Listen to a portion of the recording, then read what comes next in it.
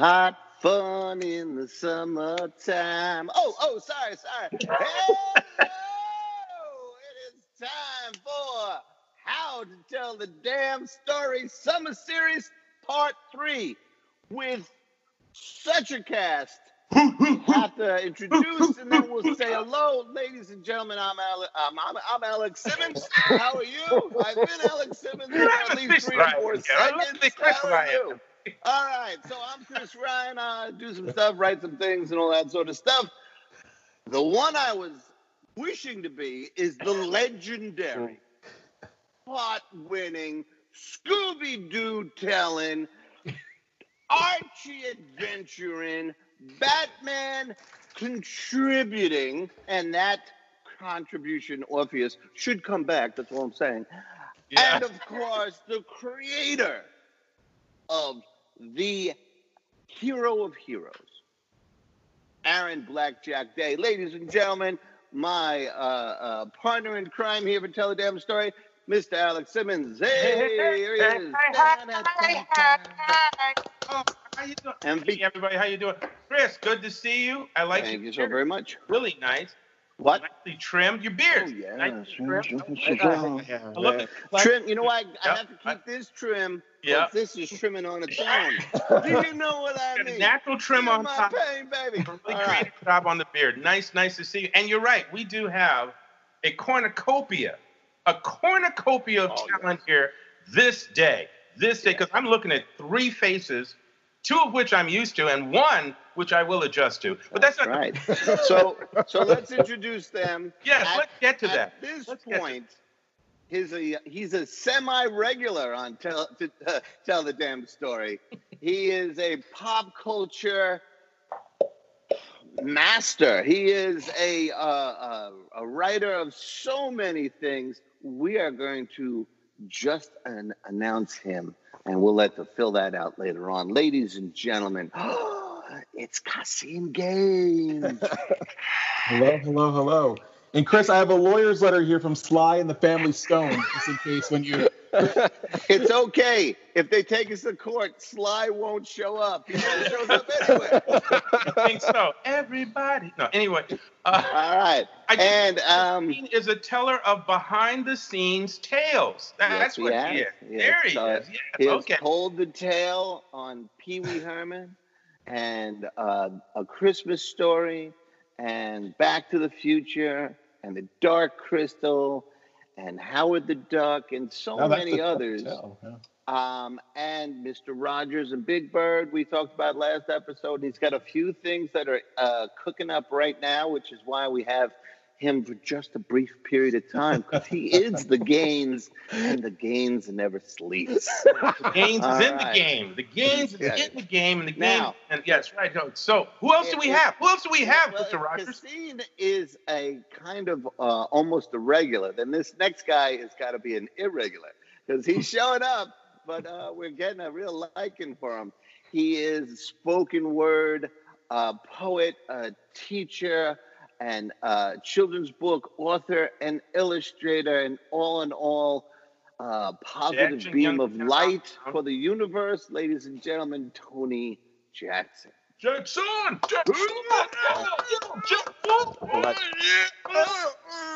Yeah, I'll bug you. And Cassine and Tony were kind enough to be with us for part 1 and 2 of this series, which is still available free for nothing for all the aspiring writers out there. But for part 3 and 4, we thought we needed another heavy hitter. Yes, we did. You know, balance. It's kind of like a Hackensack mafia in here, to tell you the truth. There's so many people with Hackensack ties. But we needed one more, and there's a great tie-in between Tony and this gentleman, and maybe we'll get to talk about that before we really get into the meat and potatoes. But here's a guy who was inspired at high school. As a matter of fact, he was in my creative writing class. And I was thinking there's another tie-in there. There's a 3-way tie-in. Tony, right? Yeah. And that little spark that he went on follow Tony's footsteps in Rutgers. I think you guys were both right doing some spoken word Rutgers. there, and then Are you? went on to national, and I would even say probably international slam fame as a poet of both humor and heart. And then, just for the hell of it, co-founded Black Nerd Problems. That came out of nowhere and it's been a big hit. Boom, boom, boom.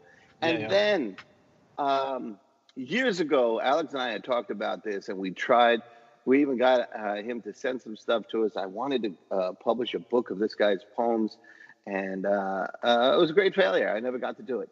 But blessing in disguise, because just came out right here. We were all someone else yesterday. That's the title, folks. Hit it again. Hit it again, Chris. Hit it again. What's the title? We were all someone else yesterday, and great cover art, which is a great title, by the way. It is That's a great true. title. Thank There's a story behind that title that ties in again. Also, it is a poem of immediacy. It sounds like this gentleman is sitting across from you, maybe sharing a beer and telling tales, but he has this great knack of setting you up with humor and then shattering your heart with all the feels. And Shattering your heart. Really proud to have him with us for these next two episodes, ladies and gentlemen. This is Omar Holman. Omar. Yeah. This cat. All Omar. right, so let's kind of start informally. How's everybody? Omar, how you doing? What's going on with the book, man?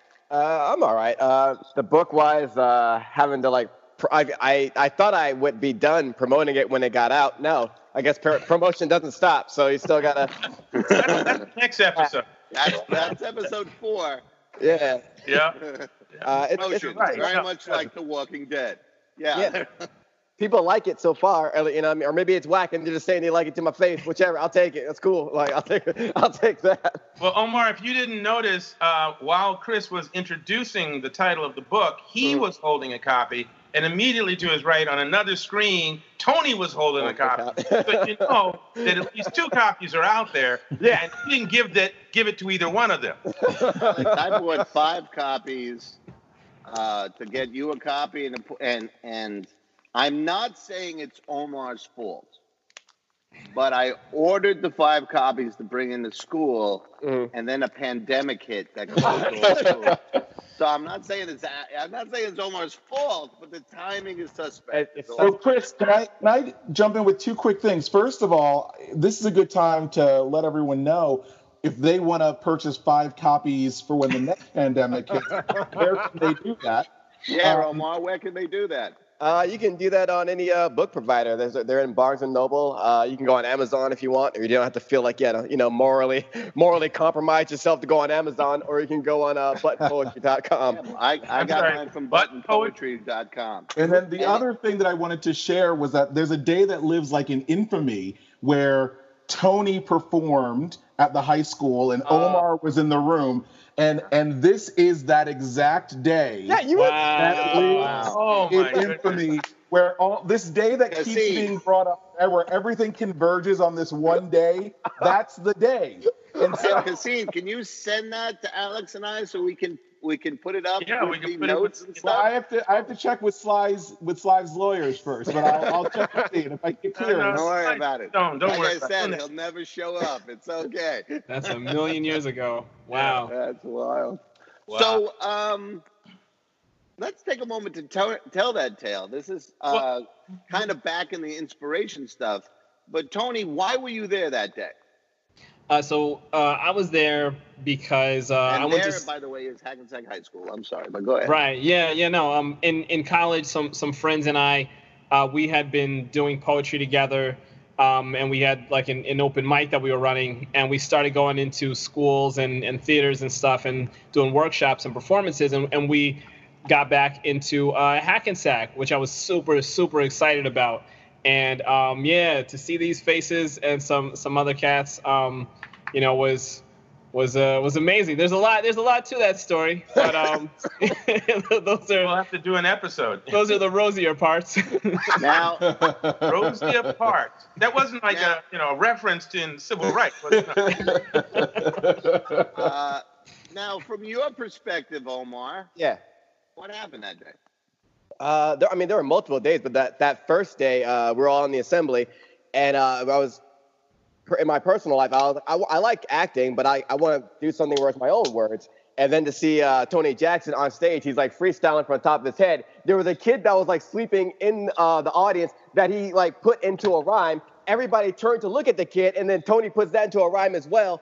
And he came home, and then he said the line, "I'm coming back from tomorrow to see how far you've come today." Wow. And I heard him say that line, and I was like, okay, this is what I want to do with my life. This is like that at that moment. And from that on, which is why I went to Rutgers. That's the only college I applied to. I didn't know you were supposed to apply to other colleges. So you were stalking Tony. Is that what I'm hearing? Yes. Yes. Fine. For Cool. 2 to 3 years. So in his application, it said Tony University. I was like, it might as well have been.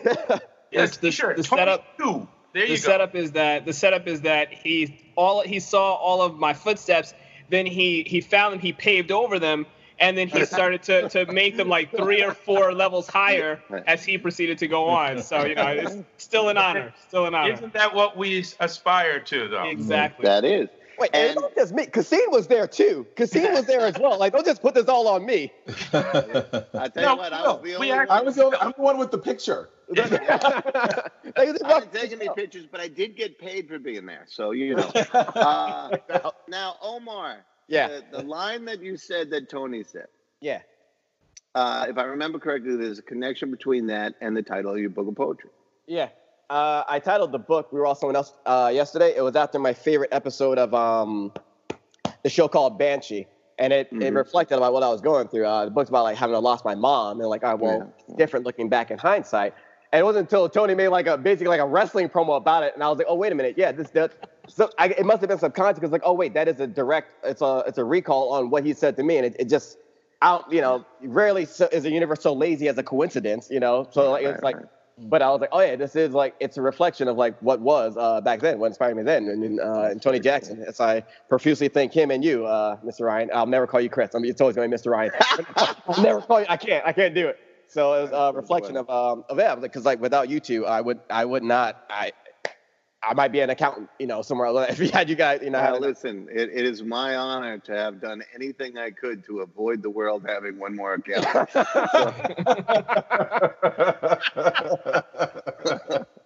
So yes, this is a love fest, and I am proud to have been in the presence of all of you. But the people who do come to see this came to find out a little about editing. So we're gonna get to work. Okay, so. There's that saying that the first draft of any creative piece is you telling the story to yourself, right? And then once that's done and once that exists, then you're immediately on the journey of the next thing which is to make it presentable to the world, right? So I want to ask all of you this first question, all right, to start us talking about editing. After that initial first draft is done, after you have completed getting it out of your system, telling yourself that story, do you walk away from it or do you start in on edits right away? And if you walk away, how long and how is that part of your process? So we're going to give Omar a little break. We're not going to jump on him right away. He'll come in a little later. But I think we should start with the voice of experience. So having written for 3 or 4 centuries at this point, Alex Simmons, what is your process there? When you finish your draft, do you jump right into the edits or do you walk away? Well, I know the Old Testament. Slowly now. Sure. Because those curled up parchment pages are really difficult to work with. So I get a little chance to sort of loosen up. We put some oil on it and all that. A lot of times it depends on where the hell I am with the deadline. Okay, yeah, that makes sense. That's reality. It's a mean taskmaster. I like to tell my students, which is not a lie. I do tell them this. I then tell them also it may not always work out that way.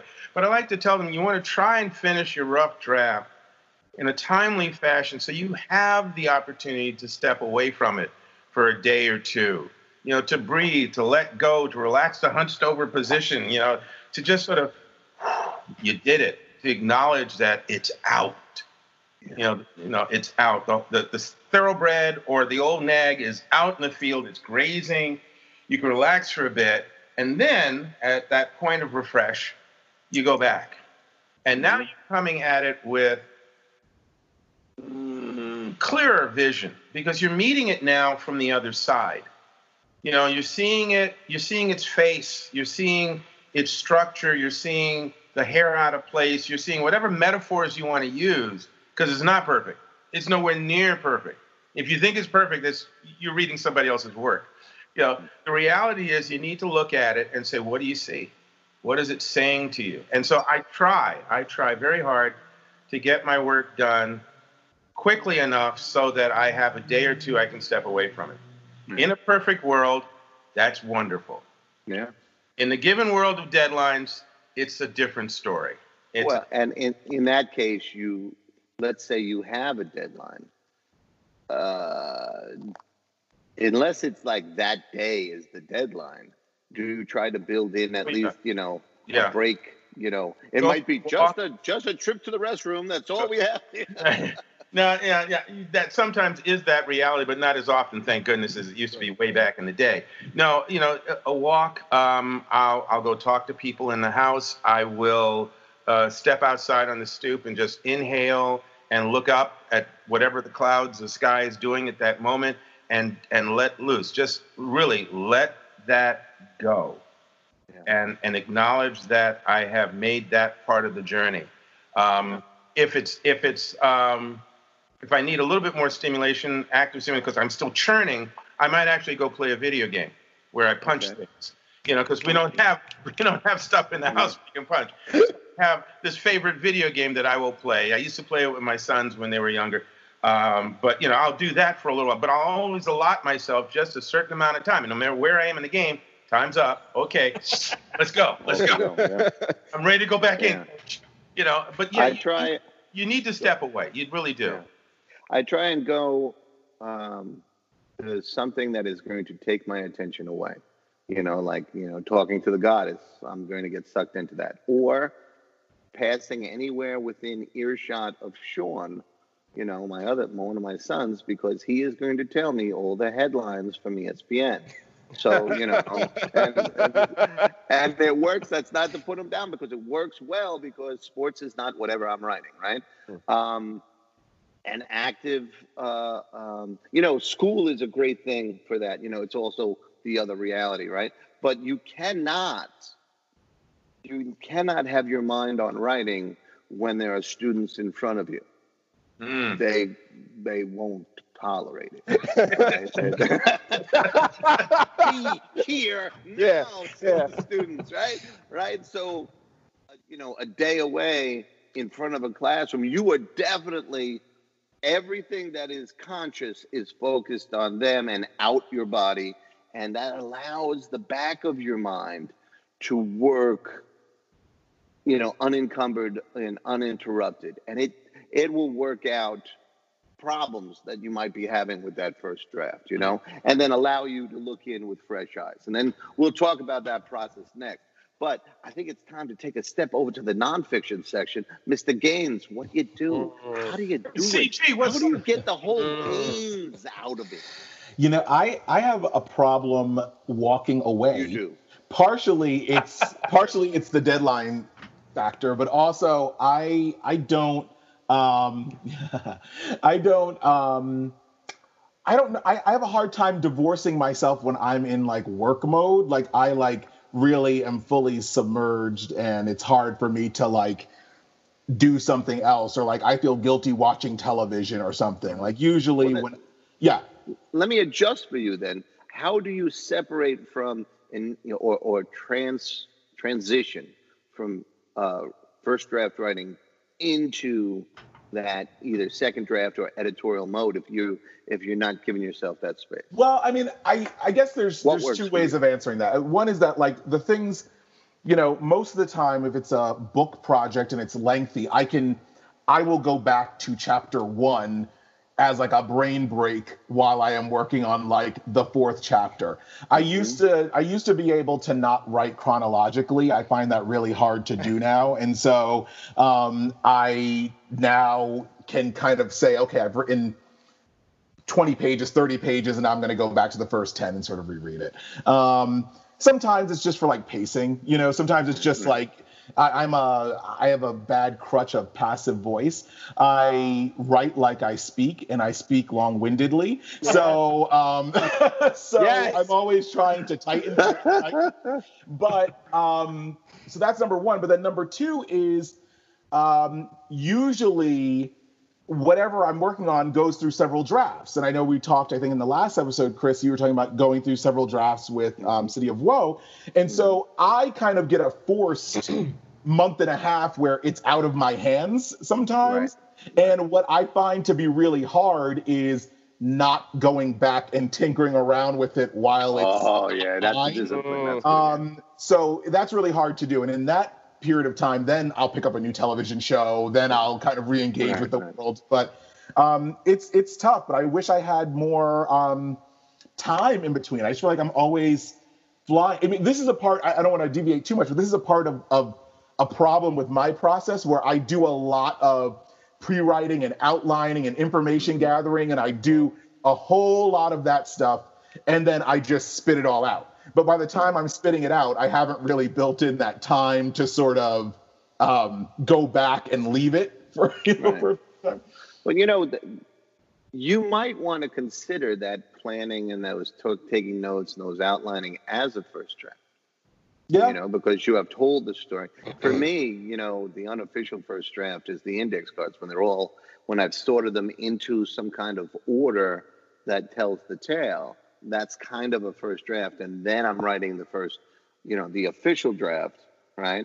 But I've already told myself the story, so you're going back. All right, let's go to the poets. Although both of them have multi-hyphen, so don't limit yourself to poetry. Yeah. There's the children's books. There's so many other creative things that Tony is doing. And my man over there is both a poet and a reviewer and slayer of fictional characters in games and, empire builder with Black Nerds Problems. So anywhere where that stuff comes, people are still, we're hoping to give them in these episodes. Eye surgeon? How to do yes, but only on Thursdays. All right, so Tony Jackson. Yo. What's that process? How do you make that? What do you do? Do you build in time? So it's different. The process depends on the project for me, and if it is a concrete project like a book, and then I have to set that up with very specific times. I'm regimented, and I'll make myself say, okay, I'm going to spend 2 hours doing this today, an hour doing this tomorrow, and by the end of this 10 days, here's where I'm looking to be. And then similar to what was said before, once I've gotten to that goal that I set for myself, then I can say, okay, let me kick back, let me chill, let me look. And right now, the projects that I'm working on are smaller. I'm doing content in smaller pieces, right? So an article here, a video there, and those, like you said, those deadlines. That's what's pushing it. I'm looking at tomorrow. I'm like, okay, all right. So once I get off of this call, let me go finish these edits. But for me, it's about like what time I need to have. I just got into a new video game, Sekiro. Okay. Shadows Die Twice. Yo, it's so dope. But that for me is like a cleansing. Like I play that like once I'm done for the day, and and then I'm ready to like wash everything from my brain. Because once I give myself the time to write and to look back in, I have to be right there. When it's lyrics, like if I'm writing a rhyme, if I'm writing a song or something like that, I just go over that as I'm doing it a million times. I'll write, like a couple bars and go over those, 10, 15 times in the same sitting, so that I don't have to come back to a lot. But yeah, when I'm writing something that's a little bit lengthier, especially if it's a book, I have to set that time aside and have it scheduled. All right. Let me add one more question for you, and then we're going to go to Omar. What is the difference in your editing process pre-Jilly and post-Jilly? Yeah. Yeah. Yo, wow. Jilly is his daughter, by the way, everybody. Yo, what's very young, yes. What's the difference? The difference is, the difference is definitely finding the time clearly. And I didn't appreciate the way that I allotted my time, pre-Jilly. I didn't, yeah. I was just like, I do it whenever. Hey, I could take this hour, I could take that hour. Mm-hmm. Now I'm like, she will wake up at 9:07, so I have until this time. I'm gonna get breakfast in here, and I have a really hard time doing this work when she's with me. I can draw and have fun and be creative and stuff like that, but if it's the project, then I have to be somewhere else, because I can't give that 100% attention and then, give her none. No, and it's a positive thing, Yeah. The energy is right. Jilly wins. And that's for right. me, it was Sean and Tyler. Once they got up, they win. Yeah. And Alex will tell you the same, Yeah, once Sean and Tyler. Maybe Omar will. Omar, you want to tell us about it? I don't know that life. I don't know that life yet. He's forcing it on me, too. It's creeping. It's creeping. I'm like, just not yet. They're pushing it. That's right. So let's ask newlywed Omar Holman. Oh, yeah. Forgot about that.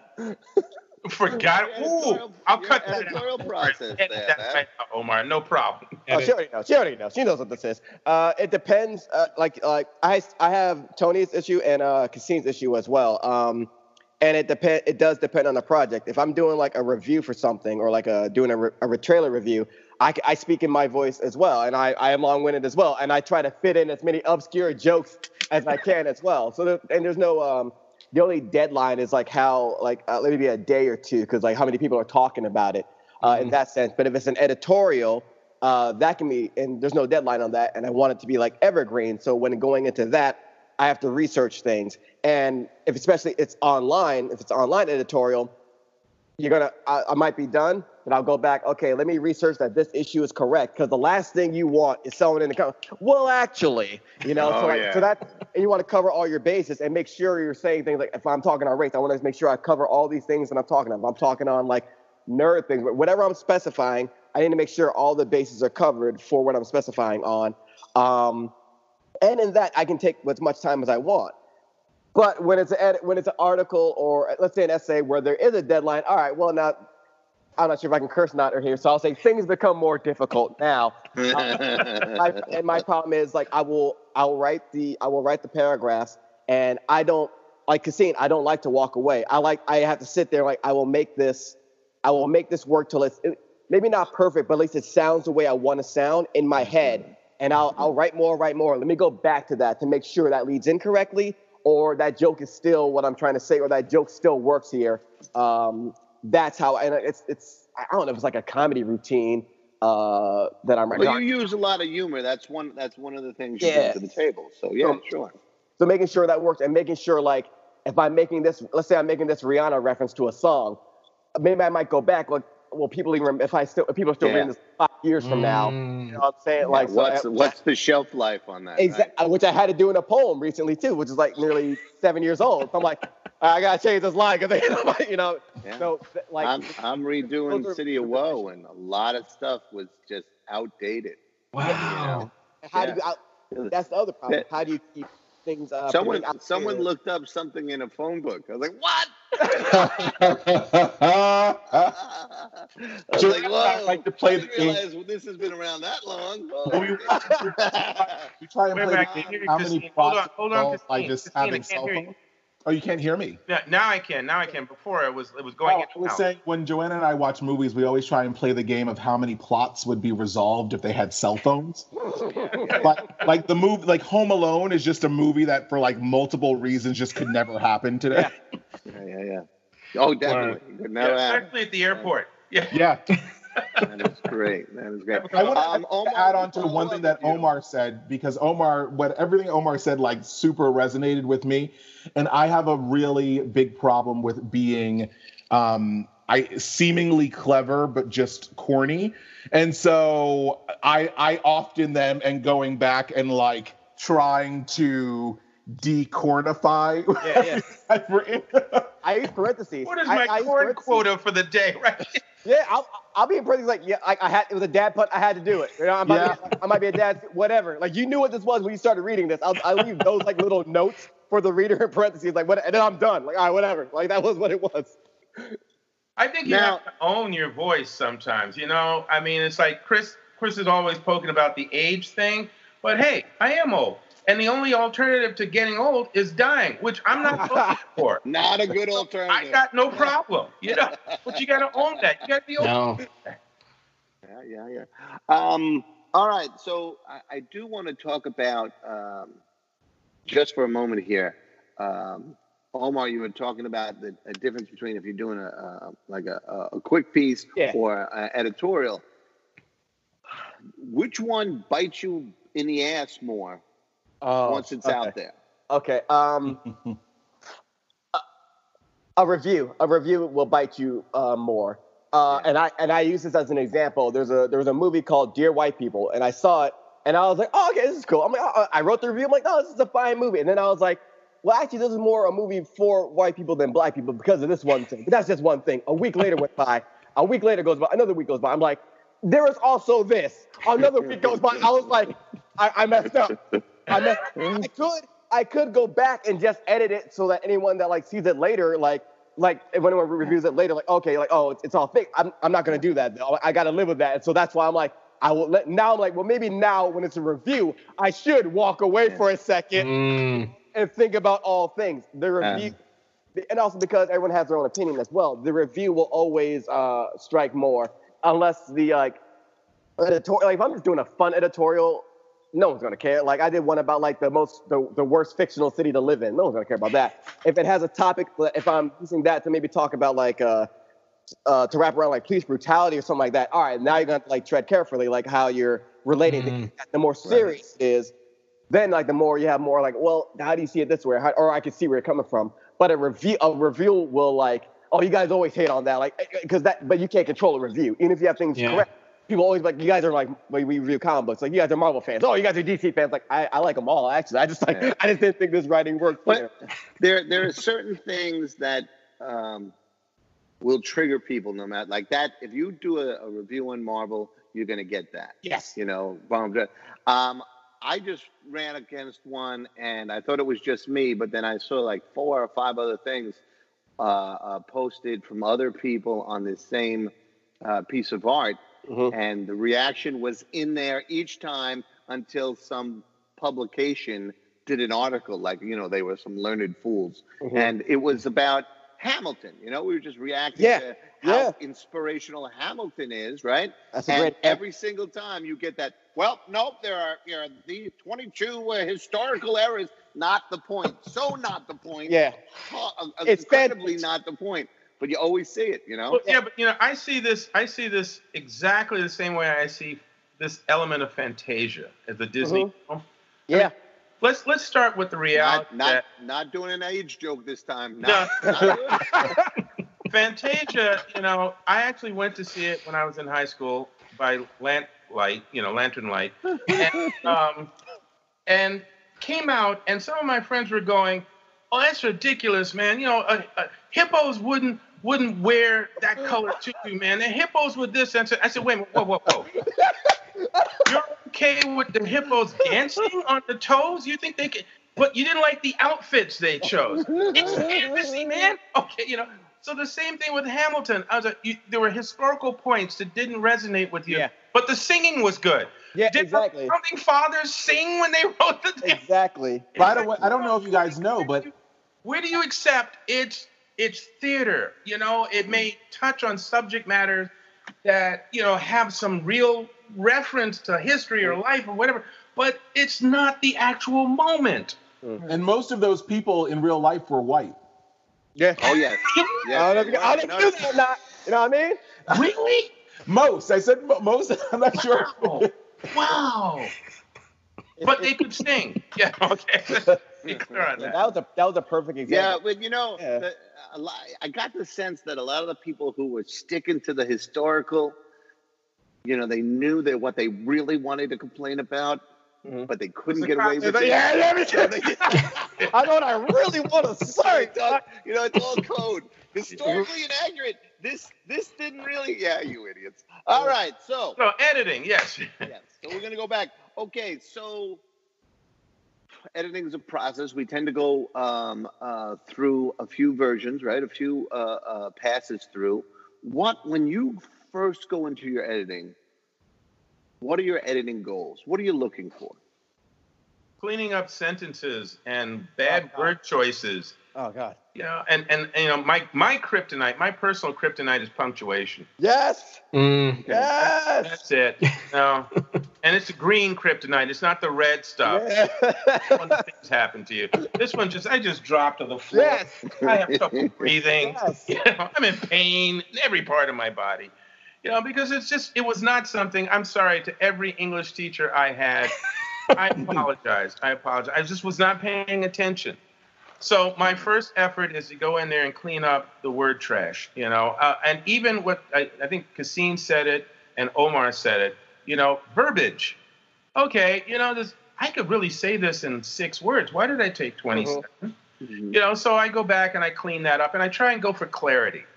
Clarity of the vision, clarity of the conversations, clarity of any kind of descriptions, anything that just clean it up, make it more concise, make it flow better. And then I'll come back at another time and I'll go for really focusing on conversations, trying to make sure that each character that speaks has his or her or its own voice, and that it's not just me talking, you know, with different names. So I'll go for that. I will let an editor worry about the punctuation. Right. It's not going to happen correctly here.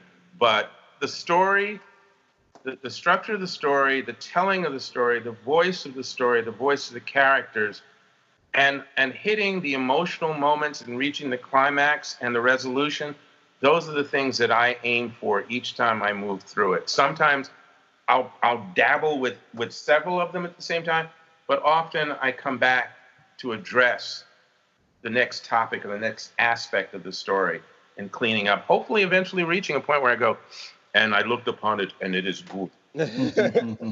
Yeah. This is my first time working with a professional editor, and it opened my eyes to a lot of things that I thought I was really great at. Right. Oh, wait a second. I can be so much better, right? So I had to incorporate that into the past, you know, and all right, these are some things that she's pointing out that I do a lot, you know. She developed a real hate of the word smirk. And she said, you just go and see how many people you have smirking and how often people are smirking in your novel. Holy, I could not believe, you know, we even had babies smirking, you know, dead people smirking. Everyone was smirking. So, A cartoon show, Smirks. it's coming this fall, I think. Yeah, right, on NBC. Yeah. But that to me is empowering because, all right, now I'll see it, you know, and then you bring that into other things. And, you know, in earlier drafts, it was all about, does it work? Is it moving? Is it alive? And now I'm so many drafts later, it's, you know, can you say those 3 sentences in 1 sentence? You know, yes, the 2 characters have that voice, but can they say it in 6 lines of dialogue less? Yep. So that, you know, just and then not killing the moment, not killing, you know, you can't make the piece stale either, you know, because you've overcut, right? So I'm finding it really invigorating to have gotten another set of eyes after all these years, and besides modernizing it, then move forward. I have a question that we may bring up at the end, but we'll leave it up. Tony Jackson, what do you think? What do you do? First goals. What do you do? Man, editing. If I'm editing a poem, then I'm looking at all the parts. That's one of the things that that Omar does really well. Is something that I look for is like line breaks and how does it fall on the page? Because how it's read is one thing, how a reader is going to take it in versus how I'm going to read it if I'm reading it off the page. So things like that are that can be meaningful and also aesthetic too. With a story, since I write mostly the books that I write have been children's books. It's like you're saying, it's the economy of words and it's word choice. And I pay special attention to that because I'm doing that in the classroom and I'm getting these stories where it's the thing that I end up going over and over and over again with my students, who will have 6 sentences to say one thing. And there's that balance between how much of that is your voice and how much of that is what you actually need to say in that sentence. And so I find myself struggling between that, but I generally end up for less is more. Yeah. All right, Omar, and then Mr. Gaines. Mahogany First Brown goals, is the person that I was on my second slam team with, and I was amazed at how she does editing, as well as Ebony Hogan. I basically learned a lot of editing from them. Mahogany was like, all right, you hand her a poem, she's like, all right, yeah, cut this. It was like she was taking a switchblade and just like slashing sentences. I was like, oh, all right. And so it was a real samurai poet. Yeah, like for real. It was a real definition of less being more. I guess I may have learned like imagination or creativity from Ebony, but that was with working with somebody else on a poem. But I took what Mahogany is like, oh, you can chop this down. I also discovered like a pet peeve of mine is when like, especially if you're looking at it and like you got a sentence and like, oh, and we went there and this happened. And then again, we thought about like, I hate I hate when 2 words are like and. I hate them being so close together. Yep. Even when I edit like other, if I'm in an article real quick and I'm like looking for someone else on the site, I'll edit like I'm like this and these 2 thises are too close together, so I'll change that. So that's another like I like to make sure like each redundancies, redundancy, getting rid of redundancy. Make sure like it's not too wordy unless I'm trying to be intentionally funny or whatever, with long-winded or whatever. But also like that, just how can I shorten these things down, or how can I break them apart, or maybe something starts or bring this. Place this piece here in paragraph 1, bring it all the way back into paragraph 7. Like, it's figuring out a puzzle. And so when I go back to the piece, I'm like, does this puzzle look? Is this a sailboat that it should look like when all the pieces come together? This puzzle is supposed to be like. Very cool, Mr. Gaines. I think for me, before I've submitted it, the biggest thing that I try and just do is read it out loud and get a sense of the rhythm, and oftentimes a big crutch that I have is that I often have my characters prepping to do something. So like, he went to sit at the computer, like as opposed to he sat at the computer, so like, so opportunity to edit. Yeah. So that's a thing that's like, that's my, I forgot what Alex's example was, but that's my kryptonite. What'd you say? Kryptonite. Yeah, no, but there was something specific you said that like where I just will do that so many times that I can just go through and cut. But then sometimes, as I think Omar was saying, it is about finding that rhythm where, I was just editing a previous section of what I'm currently working on, and there was a moment where I was describing a musical performance, and it was this big, significant musical performance, and I realized that it was described too quickly, actually, for the importance of the moment. So sometimes you're cutting, but it's also about making sure that you're giving equitable time to the things that deserve of it. So that to me is a balance always. So, and then to Omar's point also about the puzzle pieces, it's trying to find when you're giving that exposition, and not always doing it in chronological order. So, when you're revealing information is sometimes a challenge, and that's where the index cards become helpful, because you can sort of hopefully sort some of that stuff out before you start writing. But yeah, it's a challenge. I was just going to say that in listening to Tony and Omar in particular, and then you, Kasim, just jump right in and reinforce the impression I'm getting. Sometimes what we do is very much almost like composing music. Because it's like we talk about feelings and rhythms, and when Tony was talking about putting something, taking from paragraph 1 and putting it in 7, it's moving a note, it's moving a chord, and we listen to the sounds of our words, but we also listen to the sounds and the rhythms of our characters speaking. It's part of what distinguishes, pardon me, one character from another. And so sometimes that is what I feel. I feel like almost I'm looking for that rhythmic musical flow of description and energy, intensity, emotions, or whatever. And if a scene really works, it takes you there. It either builds in crescendos or it fades out into this nice little. You almost hear that last little finger hit that last heel, And those are the things that we do, Can I add an epic fail on build right on that? Okay, yep. So I was creating. This is in City of Woe. The older copies, which are now going for $487,000 or something nonsense. Oh, well, thank God. It went off the market, and the few copies went way expensive. It was hilarious. But at the climax of that, I was, I'm going to make this so exciting, And I decided I was going to use some of the stuff I remember from, studies of script writing and screenwriting. So I'm going to do slam cuts, boom, boom, boom, boom. And how I'm going to do that? M dashes. So it's like, boom, ba, bam, bam, ba, bee, ba, ba, right? And I'm reading it, and I'm like, yeah, bro, right? And I gave it to the editor, who she's edited like everybody, all the thriller writers and mysteries and crimes. And she comes back and she goes, about this section, periods work.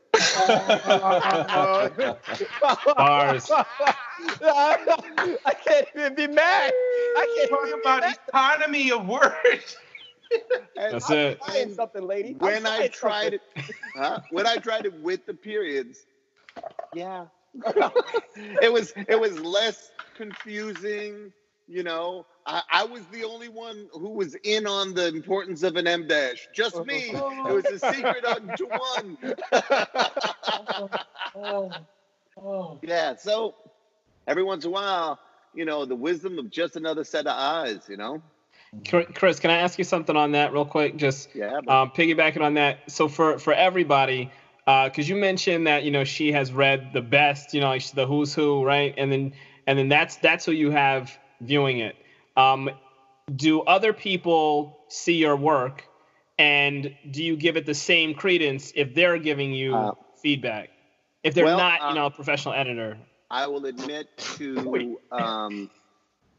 my first reader is always the goddess, and the reason for that is, she won't slam, the work. She's a in her heart and soul, she's a pre-K teacher, right? So it's a pat on the head, and then gentle questions. If something's really wrong, she'll have a gentle question. And then Cindy Ortiz, who was the high school librarian when you were, when you guys were doing these cosmic meetings, there she was. And she'll catch a lot of the typos and this and that, and logic questions, And then I would go to others occasionally, and I think Kasim has been victimized once or twice. But again, if you notice, they're all in my circle. Yeah. So the idea for this one was to get someone who didn't know me, wasn't worried about my feelings, and she was recommended through the Mystery Writers of America. I had done one of the mentoring programs where I was being mentored, and I found out that person sometimes edits. He says, I'm book solid, but this person, if you can get this person. So I went in blind. I didn't, on that guy's word. I had liked what he had said about stuff. And he had moved me in the right direction about, really getting some professional editing. And then once we kind of corresponded and I realized this is someone I feel like I can trust, then I asked for her background. And as it was just a series of holy shits. Just M dash. I was like, wait a minute.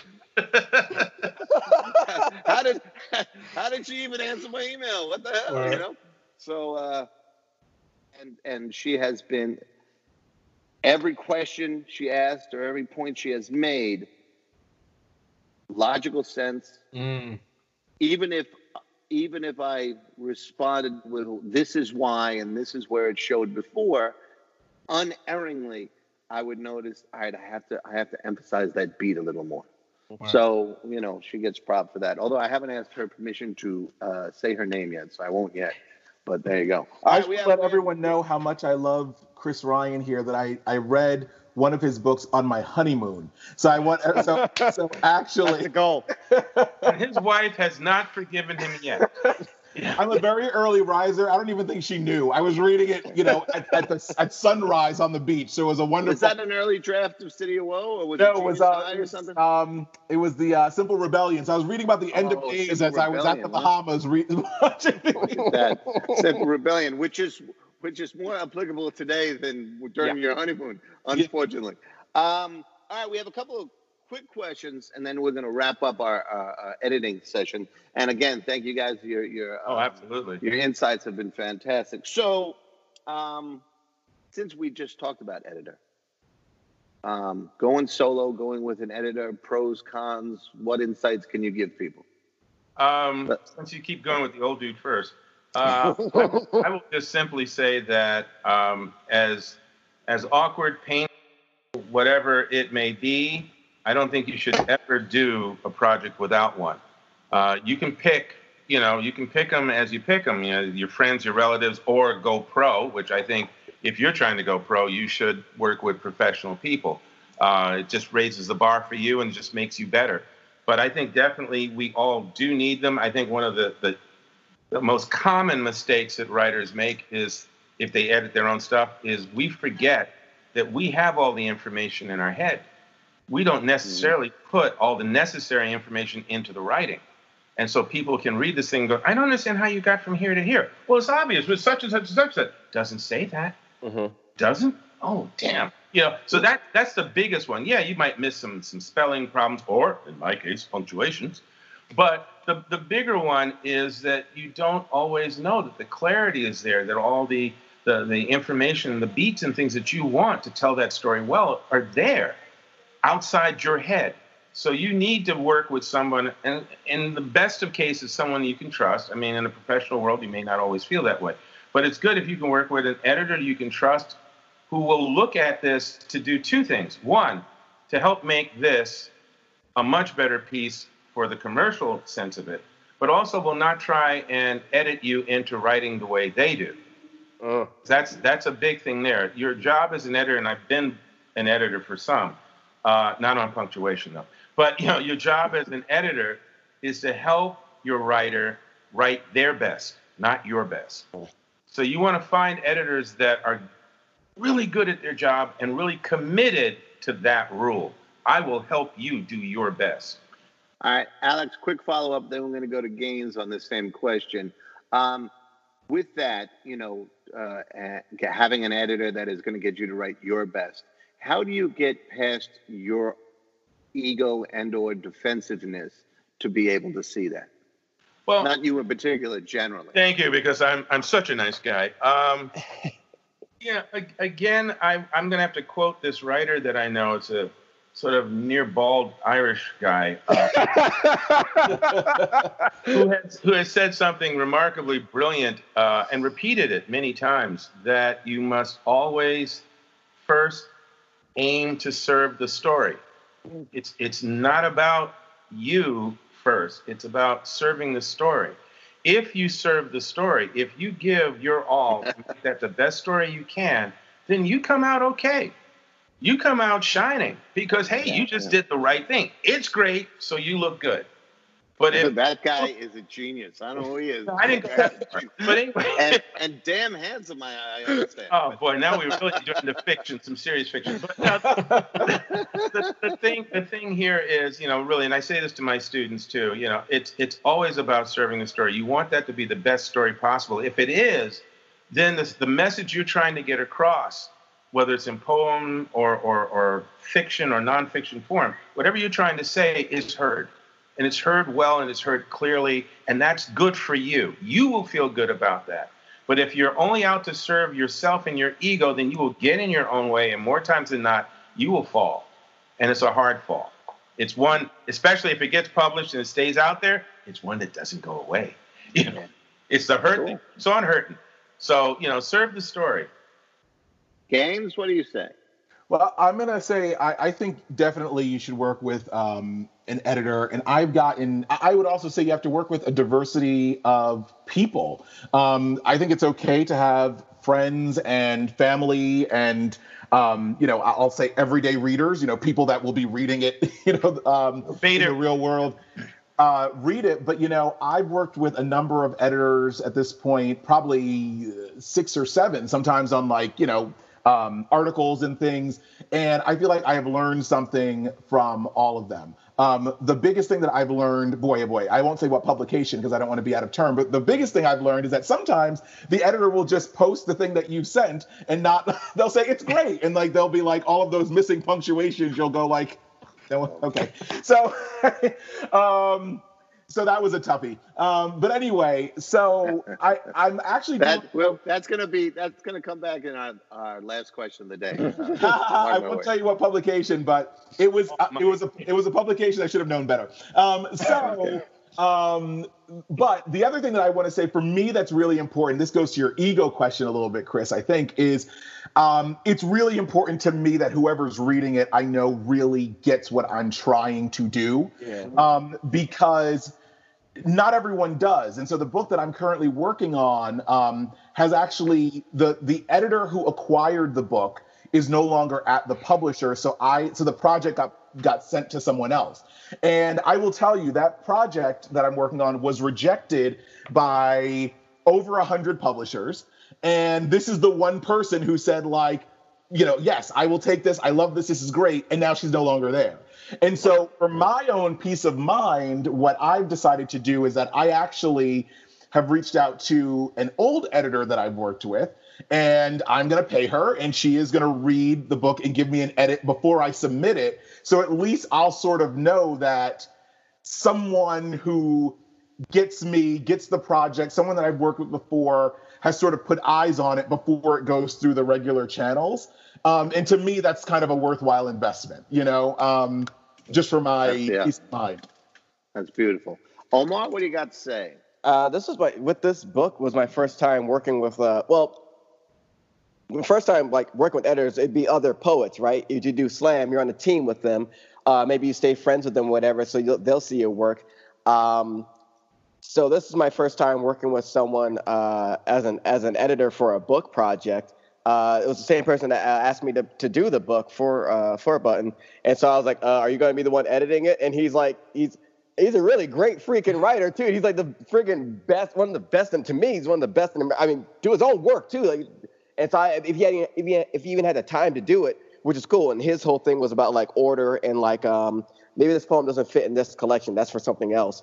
So which was cool. And Stan and how we just phrase it this way. So it was really helpful seeing how his mind worked, which is great. And there was one time he was like, "You can say this stronger." I was like, "No, I can't." I was like, "I promise you, I can't." I was like, "I'm not." I changed everything but the third line. I was like, first of all, one, that shit's hard. Two, I can't do it any better. I'm sorry.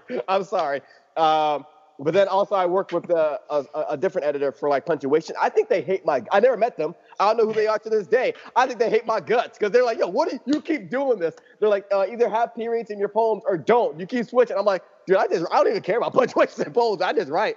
They might change profession at this point. I don't know. But I did enjoy the Punctuation Breakdown. Yeah. Publishing house. He kept moving the colons. He kept moving these colons. Use colons. I'm like, I'm not advanced enough for that. Like, whatever. Are you an English major? Barely. Whatever. Threaten them with an M dash, Omar. I use those now. I use them now. But it was nice. I guess in a sense I'm lazy. Where it's two modes. Either I will do this myself because I know it will get done, or if there's someone that can take care of this for me, I'm gonna go for that. Which it can get you in trouble or whatever. It might get you in trouble with taxes. You get their tax person doing that, whatever. But with an editor, I like that aspect. Like, okay, I don't have to worry about punctuation. I'm free to be me or whatever. Free to just go run off like a wild horse that I am. But it is a great thing if you have that person that you trust or someone that's from the outside. It is a great thing to have because there's so many things to check that you don't have to worry about subconsciously. And you can just, you can just run off. If I can follow up on that, how does editing exist for you in terms of Black Nerd Problems?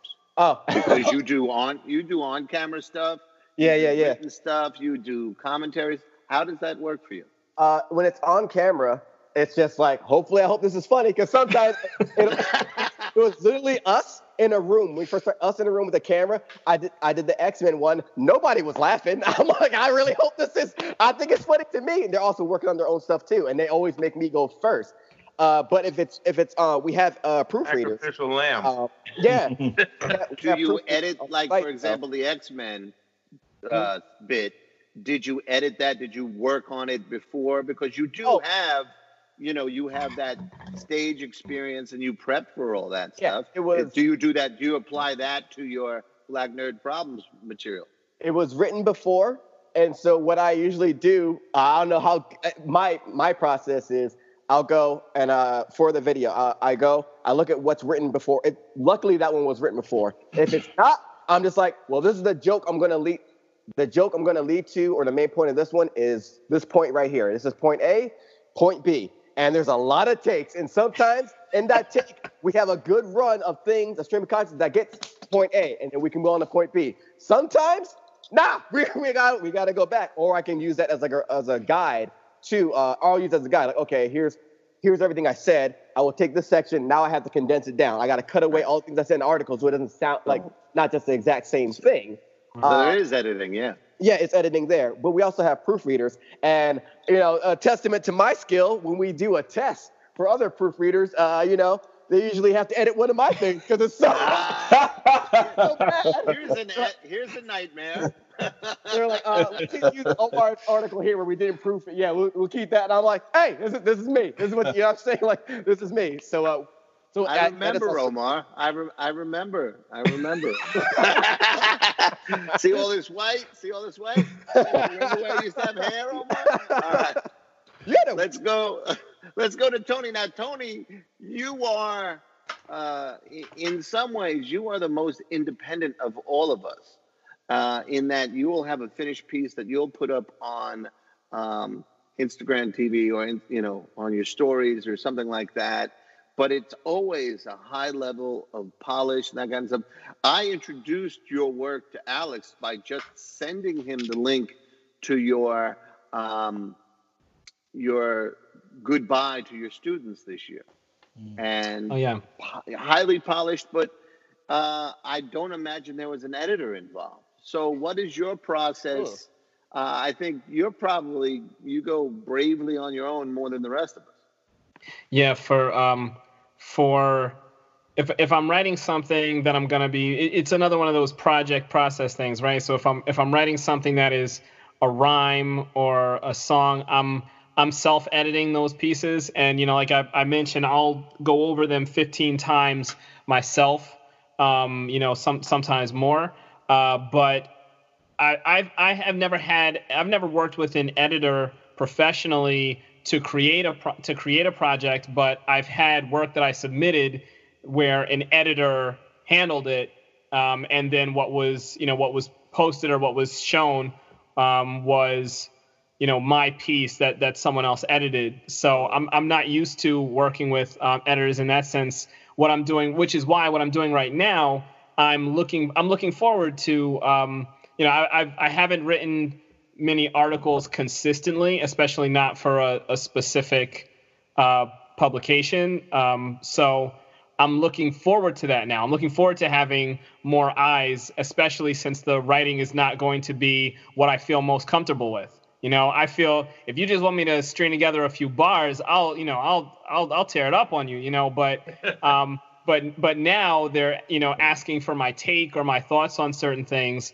I want the feedback, and I want that fine tooth comb so that it's not the I'm not concerned about what it is that I have to say, but I want to make sure that what it is that I have to say comes across without all of the little things that we're talking about detracting from it. So I'm looking forward to that as I move into this literally, this week and beyond. So I'm taking, that's why everything that y'all are saying, all I need is like a pencil. I need to watch this back because I'm like, yes, I'll send it that part. You'll get a copy of it. All right, there's a pencil. All right, so we're gonna end on a potentially fun, maybe scary question. And I, just out of love for all of you, I will go first. Okay. So I will embarrass myself first. What we're talking about is editorial nightmares, right? Just so some people out there are saying, "Oh my God, this happened. I can't." No, it happens to all of us. Mm-hmm. All right, so I'll give you an editorial nightmare. I gave you one before with the M dashes, but this one's way back. Not as far back as Alex, but way back. So I was in college, and on the college newspaper, I was just like the newest, freshest, most limited reporter there, right? And in my, I think it was called world politics class, something like that, and a crazy professor, right?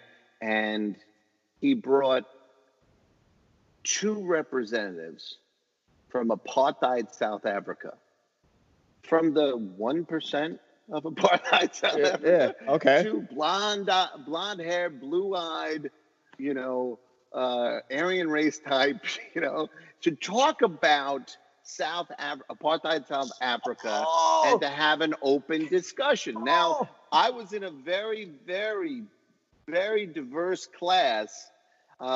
We had some Caribbean fellas, we had some people from the city, we had some people who, but they were furious, absolutely furious that they would let these 2 on, and it was a hairy situation in the class. Almost became violent.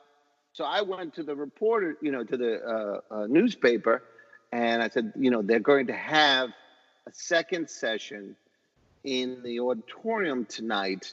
I think someone should cover it. So they said, you do it. They all had something to do or something, right?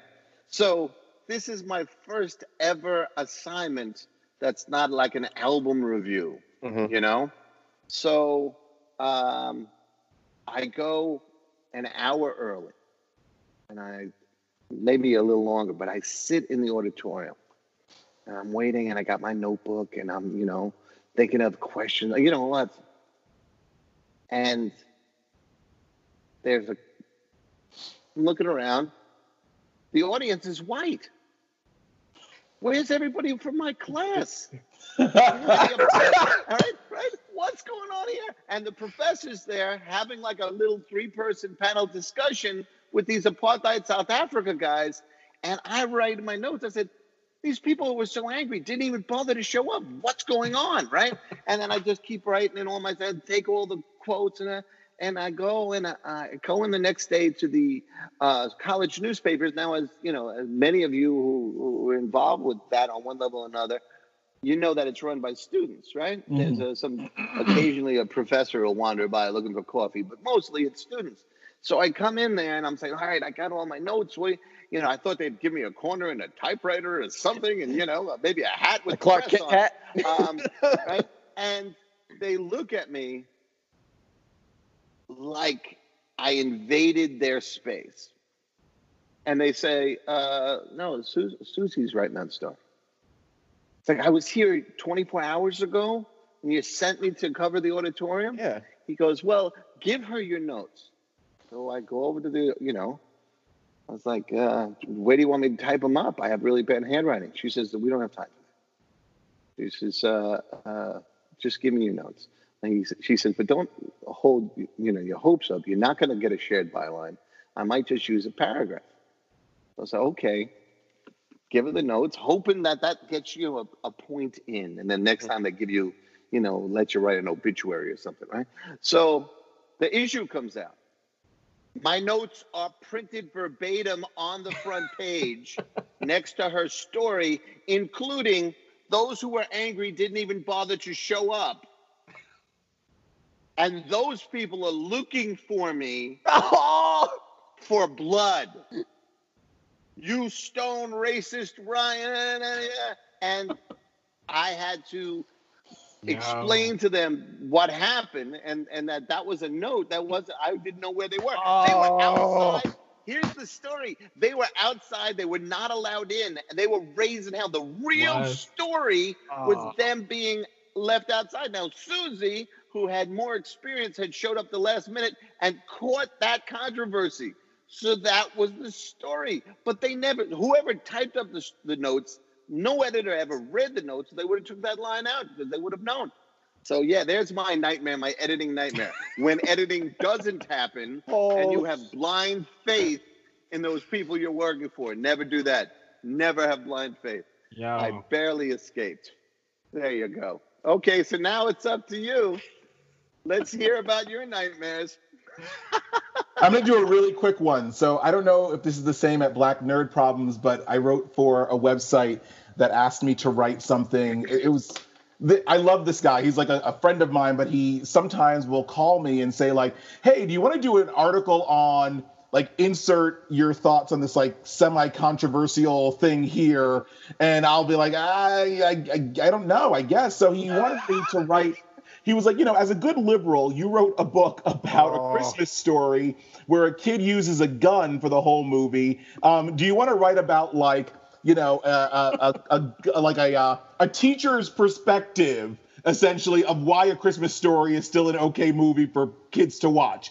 So I'm like, that sounds like something I don't really want to write, but then he offered me money. So so the point is that I was like, how am I gonna crack this nut? And I ultimately wrote what I thought was actually this really poignant sort of thing about like, it's A Christmas Story is a period piece, and it reminds me of when I was a little kid and I was watching like Our Gang comedies with my dad, and you can appreciate for the moment in time, and even if you're like on the receiving end of it, you kind of know like, well, that was like 80 years ago. You have a little context, and then you can sort of enjoy it once you've sort of put it in its proper context and you know where the lines are. So I wrote this really nice thing about how Christmas Story is about a father-son. I've got this father-son thing with Our Gang, whatever. And so I know that the headlines are not yours, you know what I mean? But I always like submit some potential ones. I always give like a couple just to like, hopefully. If you're lazy, just take one. You take one that I've come up with. And my friend was like, listen, the algorithms say we have to put gun in the title, in the headline. And I was like, yeah, but there's like, and I was like, so I tried to like make like a pun out of the word. Like I like tried to like help a little bit. And so he's like, listen, you did a great job with the article. So the article gets posted, and it's something like, A Christmas Story doesn't want you to buy a gun, or something like that, the headline. And I have gotten so many negative responses on this article that I'm sure no one has read. That the article, the headline does not reflect what the article says. The headline, like all of these like angry people. And so that's my editorial nightmare, is sending it off and realizing The headline is not yours, and you are a slave to the algorithm. Our lesson so far, if you trust editors, an entire dorm will be after you, or the NRA will be after you. All right, who's up next with your nightmare? I'll do this quickly, and I won't name names, but a certain now extremely well-respected, award-winning illustrator, author, and myself worked on a project involving Harriet Tubman, and as the writer of the project at the time, my thing was, we're always looking at her as she's always being presented as this almost like this dotty old woman who managed to lead some slaves through the forest to a happy little land somewhere. And I'm looking at what she's going through, and I'm thinking, this is an adventure story. So, this will really engage the kids. Let's present this as what it was, dangerous and adventurous and all this kind of stuff. And I started a certain scene where they're at a rest stop along the Underground Railroad, and the person is saying, why do you do this? And she gets into it, so it's a flashback, and we learn about her. And then at the end of the story, she's getting ready to take off on the next leg of this very dangerous journey leading these slaves. And I thought, this is really cool, this is really cool. So the editor we've got goes, this is really cool. So, it's a different way of approaching this. Normally we're very linear and everything, and this is more cinematic and everything. So, okay, cool, this is really great. And then we go through this long process of beginning to commence to start to getting around to eventually getting enough notes on the script to give it to this illustrator buddy friend of mine, who then gets that and starts drawing, but they tell him not to go full out. Okay. And then more time passes, and we're thinking, sort of the energy, the juice, the flow is starting to... And then the editor goes, you're gone. And a new editor comes in. And this, almost like what you said, Chris, where it's like, it's the person who really wanted this project is not at the helm anymore.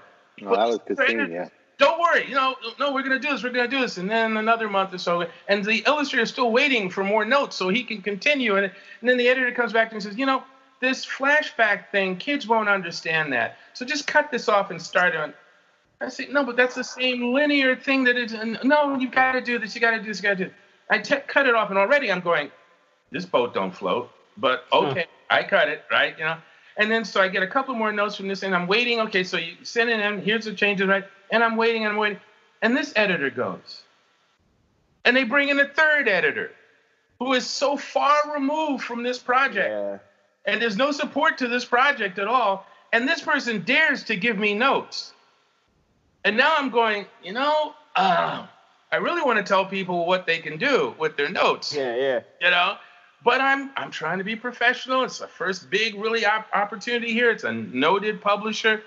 And meanwhile, the illustrator is still waiting for notes that would allow him to continue drawing. Well, this goes on for a year. And the eventual end of it is they finally didn't do the project. Yep. And they do this book, not just because they didn't want to do this book, but this whole educational program that they had set up, they just sort of dropped it, and then there was no place for the book, so they dropped the book. Wow. And it's One like of the nightmares of that publishing. Man. Now here's the ding. Here's the absolute double ding for me. This was years ago.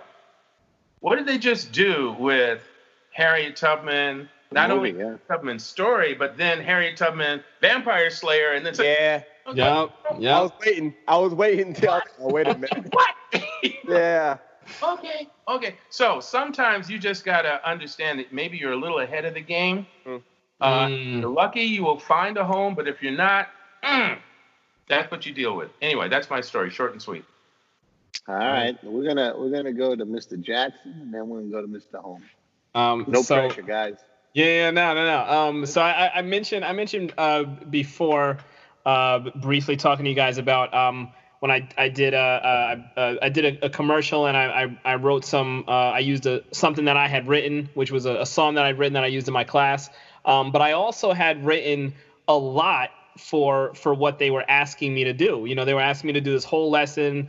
It was like based on Egypt, and I wrote a lot, y'all. I mean, I was like crafting long poems, and like the ancient Egyptians, the pyramids. It was intense, right? And so the shoot, everything took a really long time to shoot. I was able to give, and what ended up being selected, or being taken by the editor I guess by the director, who chose it, was, just like a piece of the song, which was, they call it The Remainder, it's the number that remains, which, I was super happy with, because in context, and I love it. Like it's a bop in my classroom. The kids get it. But there was like a pushback online, like on social media, where people were like, "Man, what? No, that's not a rhyme. I can't believe that you're saying this is rap. No, he's not a real teacher." Blah blah. So it was, it was sitting in the hands of somebody else to edit it. And again, they were checking on me. They were like, "Yo, we see that people are, having this reaction. Are you okay? We just make sure you're okay." I'm like, "I'm good. I'm good." Listen, I gave that to y'all. I like what you did with it. Cool. But my favorite part of it was that, like, the depths that some people went to. And there was a person who on Facebook had drafted like this 4-page letter explaining the conspiracy theory behind my writing and the whole edited commercial. And so he was like, notice, it was Illuminati. He was like, notice that the hands of the clock are at 1 and the other is pointing to the 4, which means that this is, and it was like, look at the colors that he chose for the face of the illustration, like this and this purple, and this is what that means. And then even to the letters in my name, they were like, oh, his name is Tony Jackson. Well, if you break down the T-O-N, the E, they were like, numerically, this is what that. So it was deep. It's since been deleted. I hope I have like screenshots somewhere, because I think y'all get a kick out of it. But just the level to which some people will take things that you have done that and again, that you have no control over. And it was like, I was so happy to be able to be at peace at that point. But yeah, I just thought that I got a kick out of that. I was like, geez, wow. Dude. Wow. These are. It happened. You notice the clock. Yo. And he's got a Twinkie off to the left. Cream is. So Omar. I got one short one, and I'll tell you one where that was my fault as an editor. What the first one was, not so much to edit, but I was brought in to do a show, and it's nothing big, but I was. Yeah, a lot of times I was brought into this state where it's not a lot of black people, and so I'm at this event, not a lot of black people, and so there was more. I'm sorry, were you saying there were not a lot? Not a lot of black people. And so I think this was a student. I don't want to give too much. Like I highly doubt anyone will see this, but it was a student thing. Thank you, Omar. Yeah. Well, no. As in those kids, I doubt those kids are a lot older now. So I thought Omar was at the writers' room for The Simpsons. That's where I thought he was. Where there were a lot of black people. So that I don't know. I highly doubt those kids are on the organization. So they brought me in. And so they're like, I have a poem called 10 Things I Want to Say to a Black Nerd. After this poem from Jennifer Falou has a poem said 10 Things I Want to Say to a Black Man. And so I'm gonna go on and perform, and she's like, and there's this little white girl, and she's like, "Oh, we're just not sure, like that's the right poem. Like if we're afraid everyone, like not everyone in the audience will get it." And so I'm sitting there, I'm like, okay, yeah. So what's gonna happen is I'm gonna go up there and do the poem. It's gonna be cool. And so I just like walk, like so it's just that but I didn't think anything of it like then. But also, like, I know what I'm doing. I've been doing this for about X amount of years now, and I'm me, so I'm gonna do this. And I did, and everything went fine. And it was funny because there were some black people in the audience. So there's a line in the poem where I say, "Oh, Ned Stark's death is like when Ned Stark's death is like when hip hop lost Biggie Smalls. You see the black people laugh, some white people laugh because they know who Biggie is. And then I'm about to go to the next line, and I stop and I go, or when Colorado lost John Denver, all the white people start laughing, black people start laughing, and then you see the ones that get both the jokes." And I was looking at the later, like, see, I told you everything would be fine. And it's funny because I only know John Denver because my mom loved John Denver for Rocky Mountain High. I'm like, John Denver was her Jay-Z, apparently. Like, yeah. The story it was my fault as an editor. We had someone write a review on a show, and they were a little harsh in their review. But I thought it was okay because as you read on, they say, well, maybe I'm just being biased because this is really something that's dear to my heart or whatever. And so I was like, this is cool. And I remember the day. I was like, this is fine. So you can release it. the person that was the host of it, that was a celebrity, saw that and they were not okay with it, and so they were tweeting at us. And I thought it was maybe because the spelling of their name was wrong, and so I was like, oh, I fixed that, and I tweeted back at it. I was like, oh no, they were mad at the whole thing. I was like, oh. And so I'm like, and I was talking to Will. I'm like, I don't see why they're upset. And Will reserved. He's like, no, I see why they're upset. Like, I'm like, but they go back. They say like maybe they're being biased here. Like, it doesn't matter. That little thing doesn't matter there. It's because of this whole like, it's boom, boom, boom, and then this little. Oh well, maybe I was wrong. Like, no, that doesn't matter, Omar. The punch is already thrown. And so he has to go on Twitter and address like, I'm the co-founder of this. I see you're upset. If you get us a screener of the review, and we'll do get us a screener of the show. We'll do another review. And they were upset, but then they did just that, so that became a connection with the channel that was putting it on. But that's where I was like, okay, I gotta be where I thought something was all right. Well, let me now